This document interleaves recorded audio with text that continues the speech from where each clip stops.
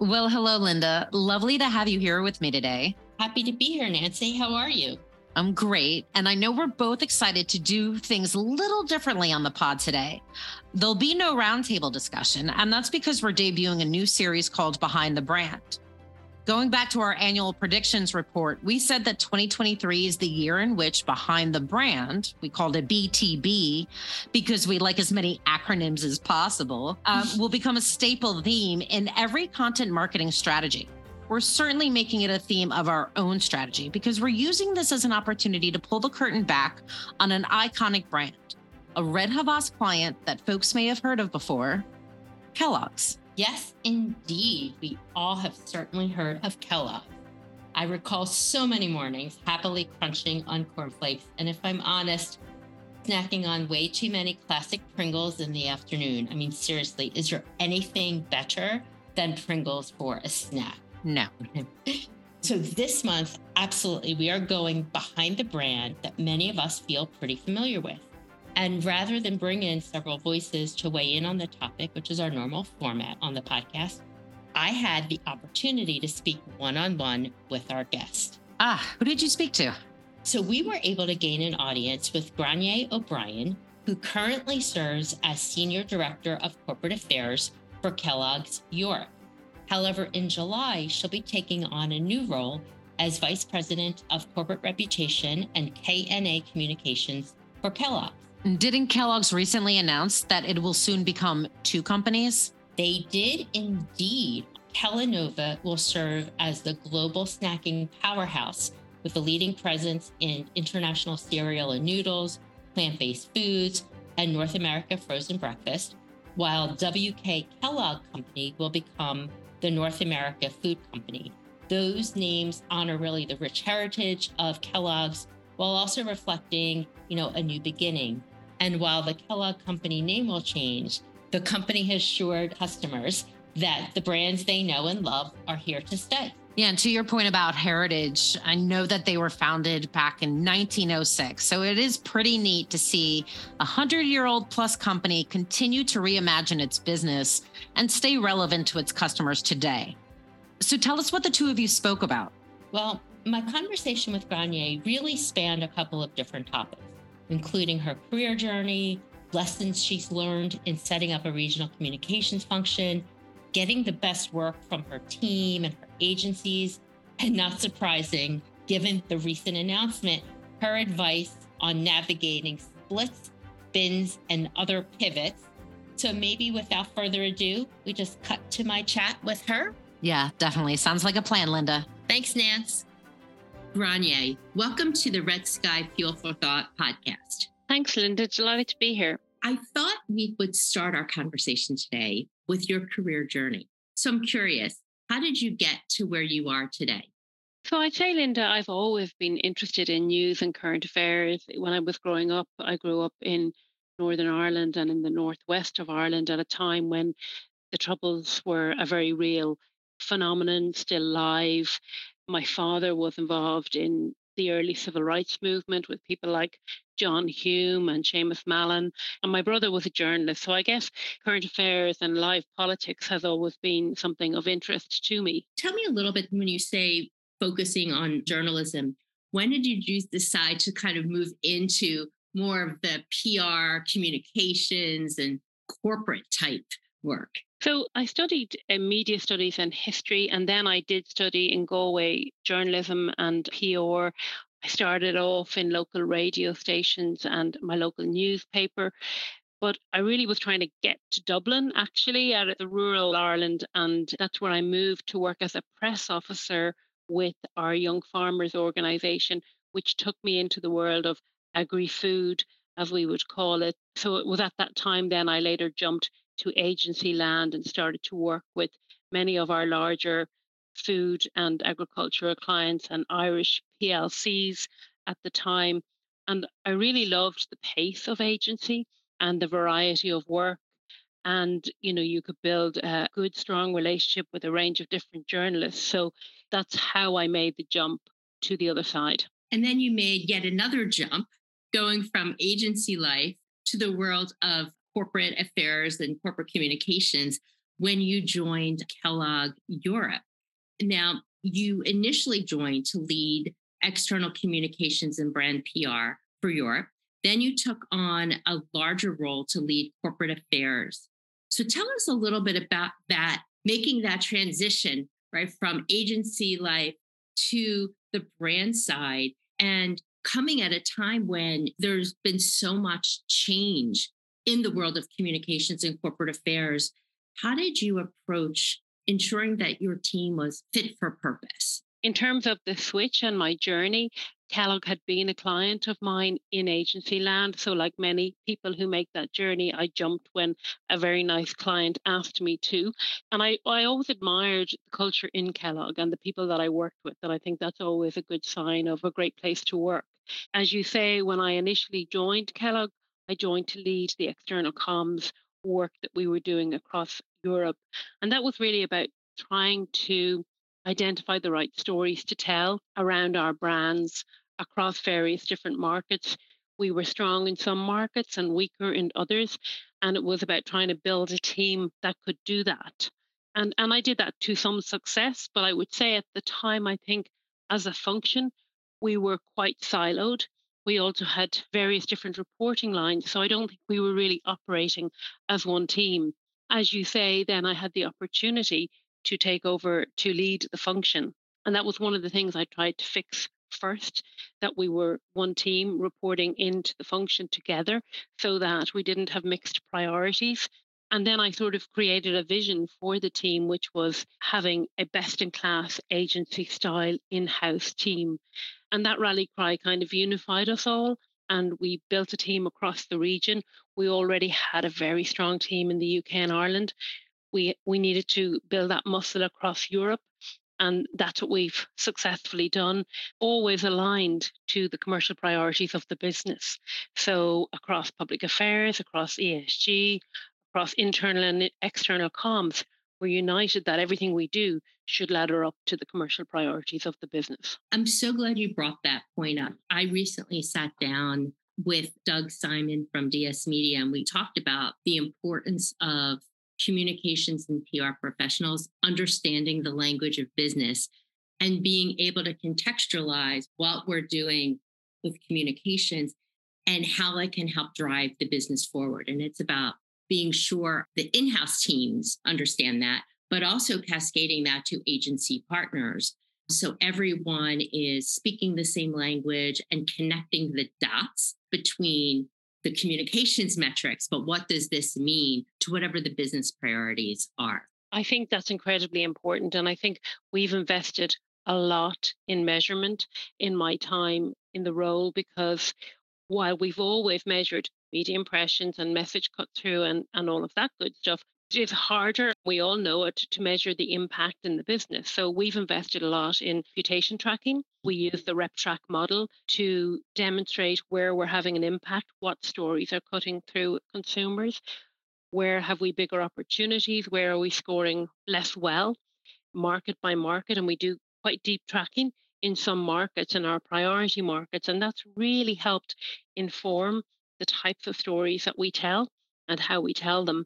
And actually, it has an impact across leadership, because once you, the more you can demonstrate, your improved reach or your improved impact, the more you can argue for funds to execute, and the business takes notice. And the more insights you can distill, right, about what is happening in those markets and having your pulse on those markets, that's invaluable intel for sales and for other functions in terms of consumer preferences, right? How expectations are shifting. So then the company can pivot on its front foot versus just always being in a reactive mode. Yeah, and it's the multiplicity of channels we're using today as well. So it's no longer old school traditional PR versus social. It's all one. So working together with your media teams and your content creation teams and the agencies that are good in those spaces to have a positive effect in the work that we're doing. You and I both have worked on the brand side and the agency side. We're just in different sides of the table today. So I'm curious, if there was one piece of advice you would give to your colleagues in-house or brand marketers that are currently sitting in-house about how to get the best work from their agency partners? What might that be? I think the focus on what you're doing is incredibly important. So, what are you doing and why are you doing it? So, for me, doing PR for the sake of doing PR is very old school thinking. I think it's so hard to cut through now that you really want to work with agencies partners who help you be authentic and help you create the content and the stories that will connect your brand or your company to consumers. I mean, that's what it's all about, and that's it's harder and harder to do. There's so much noise out there, and I think for in-house teams, I would say be really clear about what you want to achieve, and do you have a track record in this space, and have you done the work to tell the stories? So, to pick two examples, I think the hunger work that we've done recently, that we've created in house, we've done research across 7 markets that talks about the need state and how food poverty is increasing. We're seeing it in classrooms, we are seeing it in the breakfast clubs we work with. So, we have a track record and we have a right to tell that story.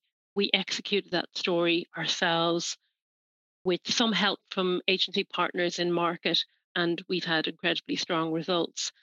Likewise, on a brand like Pringles, the partnership we have around Movember, men's mental health, and the work that we do with Havas around that in various markets.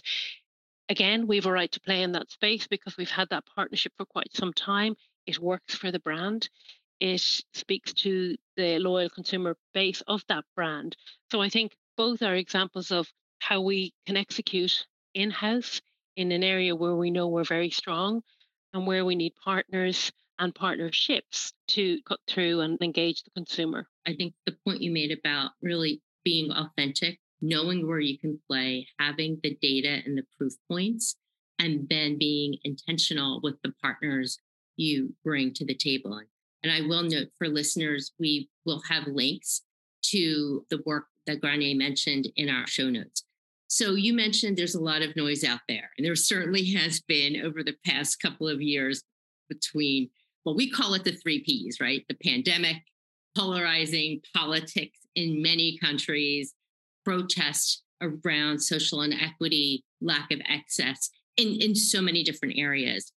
And we also see today more communities, employees are expecting companies to take a stand on many complex societal issues, whether it's voting rights or, to your point, food poverty, gender pay gaps, disparities in access to education, or around climate.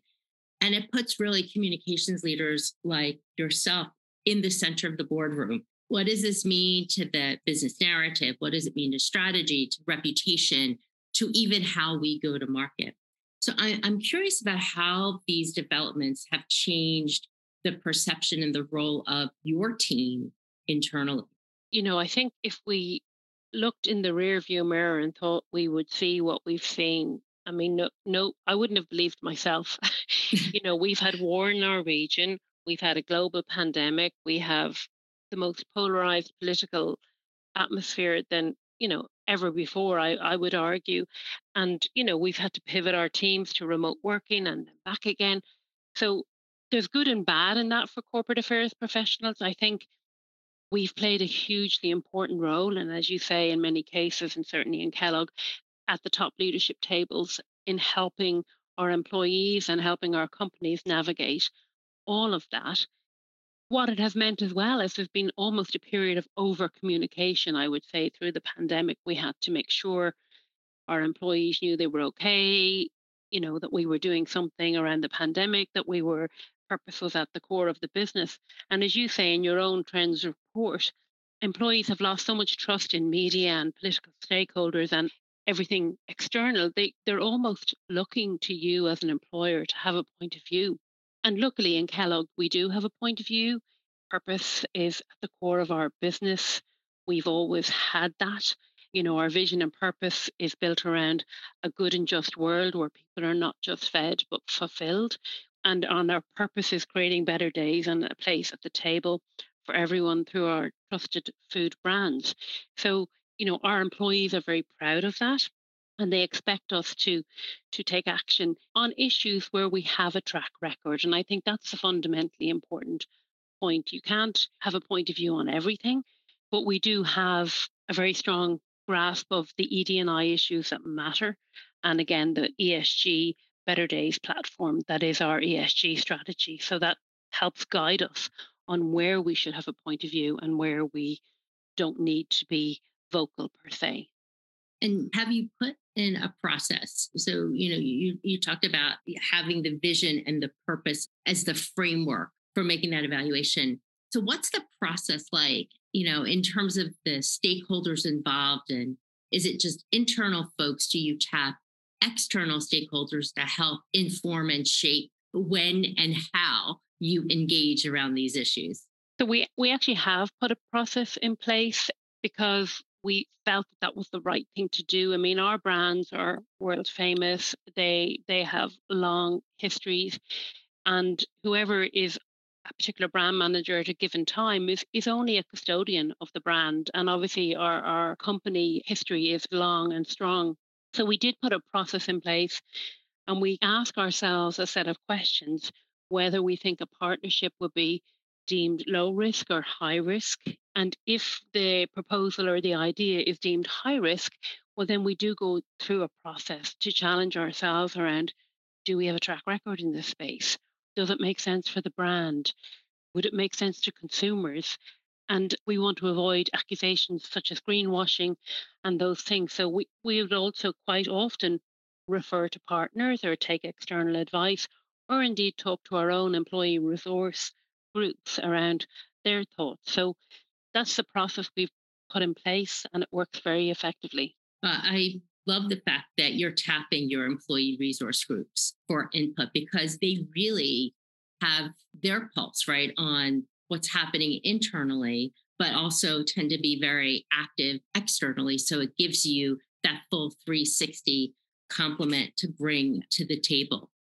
Kellogg's does seem to be so thoughtful and humble. It is a storied brand with a legacy, and just around the commitment that you have around hunger and the work with the breakfast clubs, and fact that you'd go to the length of multi-market research to really help understand and find more solutions to it, just demonstrates it's not just you're saying this, but you're actually following through.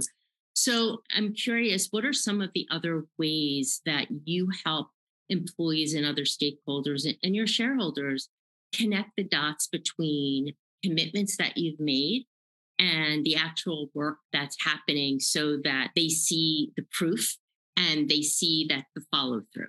So I'd answer that in two ways. I mean, we have a set of ESG commitments which are measured and tracked. We've recently put a governance structure in place around that, just to make sure that what the regions are doing is laddering up to what the global team are doing. So we have global and regional ESG councils. We've in fact looked at our goals and our commitments, and we've revised some. So that work is ongoing. Obviously, we have audit and everything across that, just to make sure that we are tracking as we should and we are communicating as we should. I think the other thing we have is, we have strong employee resource groups who are very passionate about some of our internal goals and the goals we've made internally, the commitments we've made internally. So to use an example, in Europe, we made a commitment around gender 50-50, that we would meet gender parity from our manager level and below by 2025. We have, in fact, succeeded in that goal as of December 2022. So we were delighted to hit that early. And it's been hugely motivating for the teams across the business. So we've more work to do in that space, and we'll continue to achieve that target.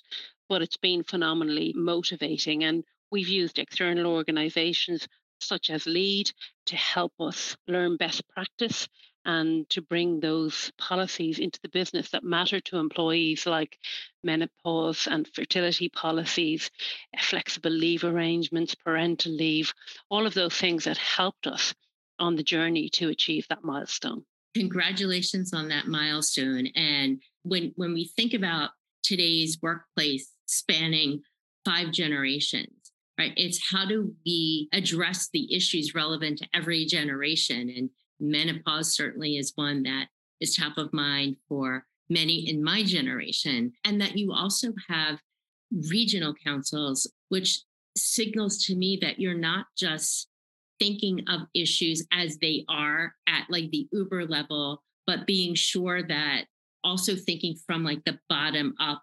And because, issues of diversity will play out not the same way in every country. Exactly. They're different. So in Europe, we've got our multicultural Mhm. Berg, our employee resource group. In the US, we've our Kellogg African American resource group, and we've HOLA, our Latino grouping as well. So I think they're nuanced by market and region. So, we have the right employee resource groups in the regions, and they ladder up to where we should be looking in terms of policy changes. And we're actively listening. And I think it's very engaging for our employees. Again, you brought up listening and then reporting back. So you're closing the loop and demonstrating to employees and to communities through your reporting that there is that ongoing feedback and the transparency. So while we can continue to talk about all of this, which is fascinating, I do want to move on to another topic, change related, because Kellogg made news by announcing it will formally split into two separate businesses. The North American cereal business will be known once the split is final as WK Kellogg Company, in homage to the company's founder. And the global snacking, international cereal and noodles, plant-based foods, and North American frozen breakfast businesses will form the basis for a new global snacking company called Kellanova. And you, in fact, will be moving into a new role later this year as Vice President for Corporate Reputation and KNA Communications. What an exciting time for the company and for you. So first, congratulations. Thank you. And it is a phenomenally exciting time to work at Kellogg. It's been an interesting 12 months. And to see a company of such legacy pivot and reimagine itself and how to stay relevant is also very inspiring. But this is also massive change coming on the heels of several challenging years. We endured so much, as we talked about before, the pandemic, economic crises, a war that's broken out in the Ukraine. And so many people are kind of pushed like to change exhaustion, I would say, not even just fatigue. So I'm curious, as you're communicating internally about the go forward model, how do you break through and combat change fatigue and communicate through splits, spins, or other types of catalysts of disruption in a business? I would say, look, I think it's been a masterclass in how to do it. And I'm paying homage to our senior VP, Chris Boehner, who's led this work with our CEO and chairman and the executive committee. Been seismic change, communicating the split and the spin, and everyone that works with Kellogg loves the company. So we all love the Kellogg name, and the journey around the new names was worrying for some, and I'll be honest about that. But we did engage with our employees in terms of asking for name suggestions for both companies. So that was a very active process once we had announced the intention to split and spin. That was part of the engagement program, was asking all of our employees for suggestions. And I hope I get the number right, but I think we got over 4,000 suggestions from our employees. And I think what everyone wanted to retain was a bit of the heritage. So the fact that we retained the K in Kellanova, but yet it speaks to the modernity of where we're going. And then North American Cereal Company retains WK Kellogg Company, which speaks to obviously our founder. I'm not going to say everyone was happy, but I think people were as happy as they could be. And I think, Kellanova speaks to the future, which is where International Snack Co will go. I think there's been a really regular cadence of comms throughout the whole process. And speaking from a region, it's quite different for us in Europe because the change that we will undergo is significantly less than our colleagues in Kellogg North America and elsewhere. So there has been a regular cadence of comms, there have been town halls, there have been surveys, and the company has been very open and honest throughout the process. And even when we didn't have a lot of news, we engaged. And I think that has brought people through the change. So I think people are optimistic for the future. And as I say, I think it's been a masterclass in how to do it. You made such a good point that even when there wasn't new news, you kept communicating because nothing is worse than a vacuum. And people start, making assumptions and it creates just a lot of negative choice and distraction.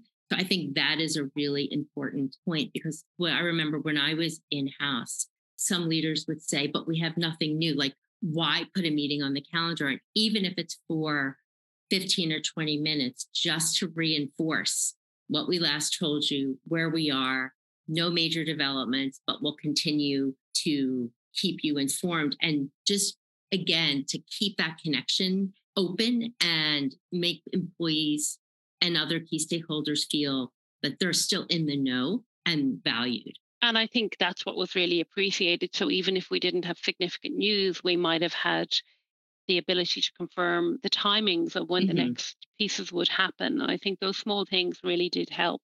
And also in every forum, we continue to ask questions and hear the voice of our employees and what was on their mind, which helped us. And I would say as well, we worked with Brunswick externally who, do this type of work. And we had change experts in terms of E&Y, etc. So we've had a lot of people at the table, external advisors who helped us shape the process. So, as you are about to start a new chapter in your career, I thought we might close with a few career related lightning round questions. Are you ready? Okay. Yeah, First, absolutely. What's your superpower? I don't think I have a superpower, to be honest. But what I would say is I'm always authentic. I think it's great to work with people you like and to be kind, even if it's a demanding, high paced environment. I try to be authentic. I try and meet people where they are, understand what's going on in their personal lives, and at the same time, deliver for the business. So if you ask anyone about me, they'll say, what you see is what you get. I love that. Okay, next. What's the most useful career advice you've ever received? I think keep it simple and know your audience are two that I live by. So if I can't understand what you're telling me, nobody can understand what you're telling. We want to tell them. So I think that's important. The simpler, the better. And know your audience. Know your audience. It's so important. If you're engaging with consumers, it's very different to having a conversation with stakeholders, with employees. Those two rules will help you always get it right. And as you said, as part of your superpower, meet people where they are. That says it all. Okay. Third, what hard or soft skill has helped you succeed the most in your career? For me, it's listening and EQ. So I think people say they listen when they don't actually listen. I think active listening, understanding the dynamics of a room are incredibly important. And then how do you navigate a matrix organization? And you need a lot of EQ to do that. And some people do it very well. It's one of the things I've always managed to do is understand my network externally and internally. And, you deliver so much more by knowing who to work with, knowing how to ask for something, knowing how to navigate the organization. But I think EQ can be learned, but I think it comes naturally to some people as well. I do want to touch on, you mentioned your internal network and your external network. And that's, I think, a point sometimes that often gets overlooked because so many of us have busy days and there's a tendency we just keep, particularly among women, we keep our head down and do good work and forget to lift our head up and keep abreast of like what is happening outside. And so I'm so glad you mentioned the networking internally and externally, because I think that's such an important investment in our development, in our career, in our growth, is to maintain those relationships and use them to navigate the internal politics, but also how do we keep our pulse on everything else happening that can shape the value we bring internally and the insights that we have. I think that's incredibly important. And as someone who's in-house, I may have let my network slip from time to time. But I think as you look at the ESG agenda, we all have to be curious. We all have to be constantly learning to stay abreast of how things are changing. And you can only do that through partnership, through external relationships, and keeping that network alive, and being constantly curious to read the right publications, read the right research. And it's only by doing that that you can give the right advice within the business. Because if you're not looking up and out, then you can't appropriately advise within the business. And that really in our knowledge-based economy and workplace today, it's our insights, it's our network. Those are the currencies that make us valuable and compelling. And I used to say, I'm willing to learn new things and unlearn old ways, because the way we work has changed, and even the lexicon we use in our organizations may shift as leaders shift and bring a new vision. And it may be similar to the old vision, but just a different language. And how do we adapt to that? Okay, so final question. Do you have a mantra or favorite quote that you live by? There's a couple of things. I think education stays with me because my dad was a teacher, and this idea of needing to constantly learn stays with me. And I say to my kids, be the best that you can be, which I don't know whether it's working or not. We'll have to wait and see on that. If you're constantly learning and if you're trying your best, there's not a lot can go wrong, I would say. What I would say to myself sometimes, just to get through stuff, and I used to run marathons, I used to run a lot, and it's this idea of having a mantra that just gets you through it. And mine was as simple as, you can do it, G, as you try and push through. So no matter what you face in life, the idea that you can do it, that you've run a marathon, you've had kids, there's nothing hard. I think that idea is something that just keeps me focused when I'm facing a difficult task. Is like, you can do it, G. Well, we know that you can do it, G.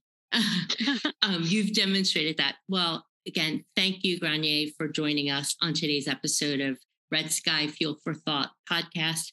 We hope you'll come back and update us on your next career adventure and show us how you're continuing to push through.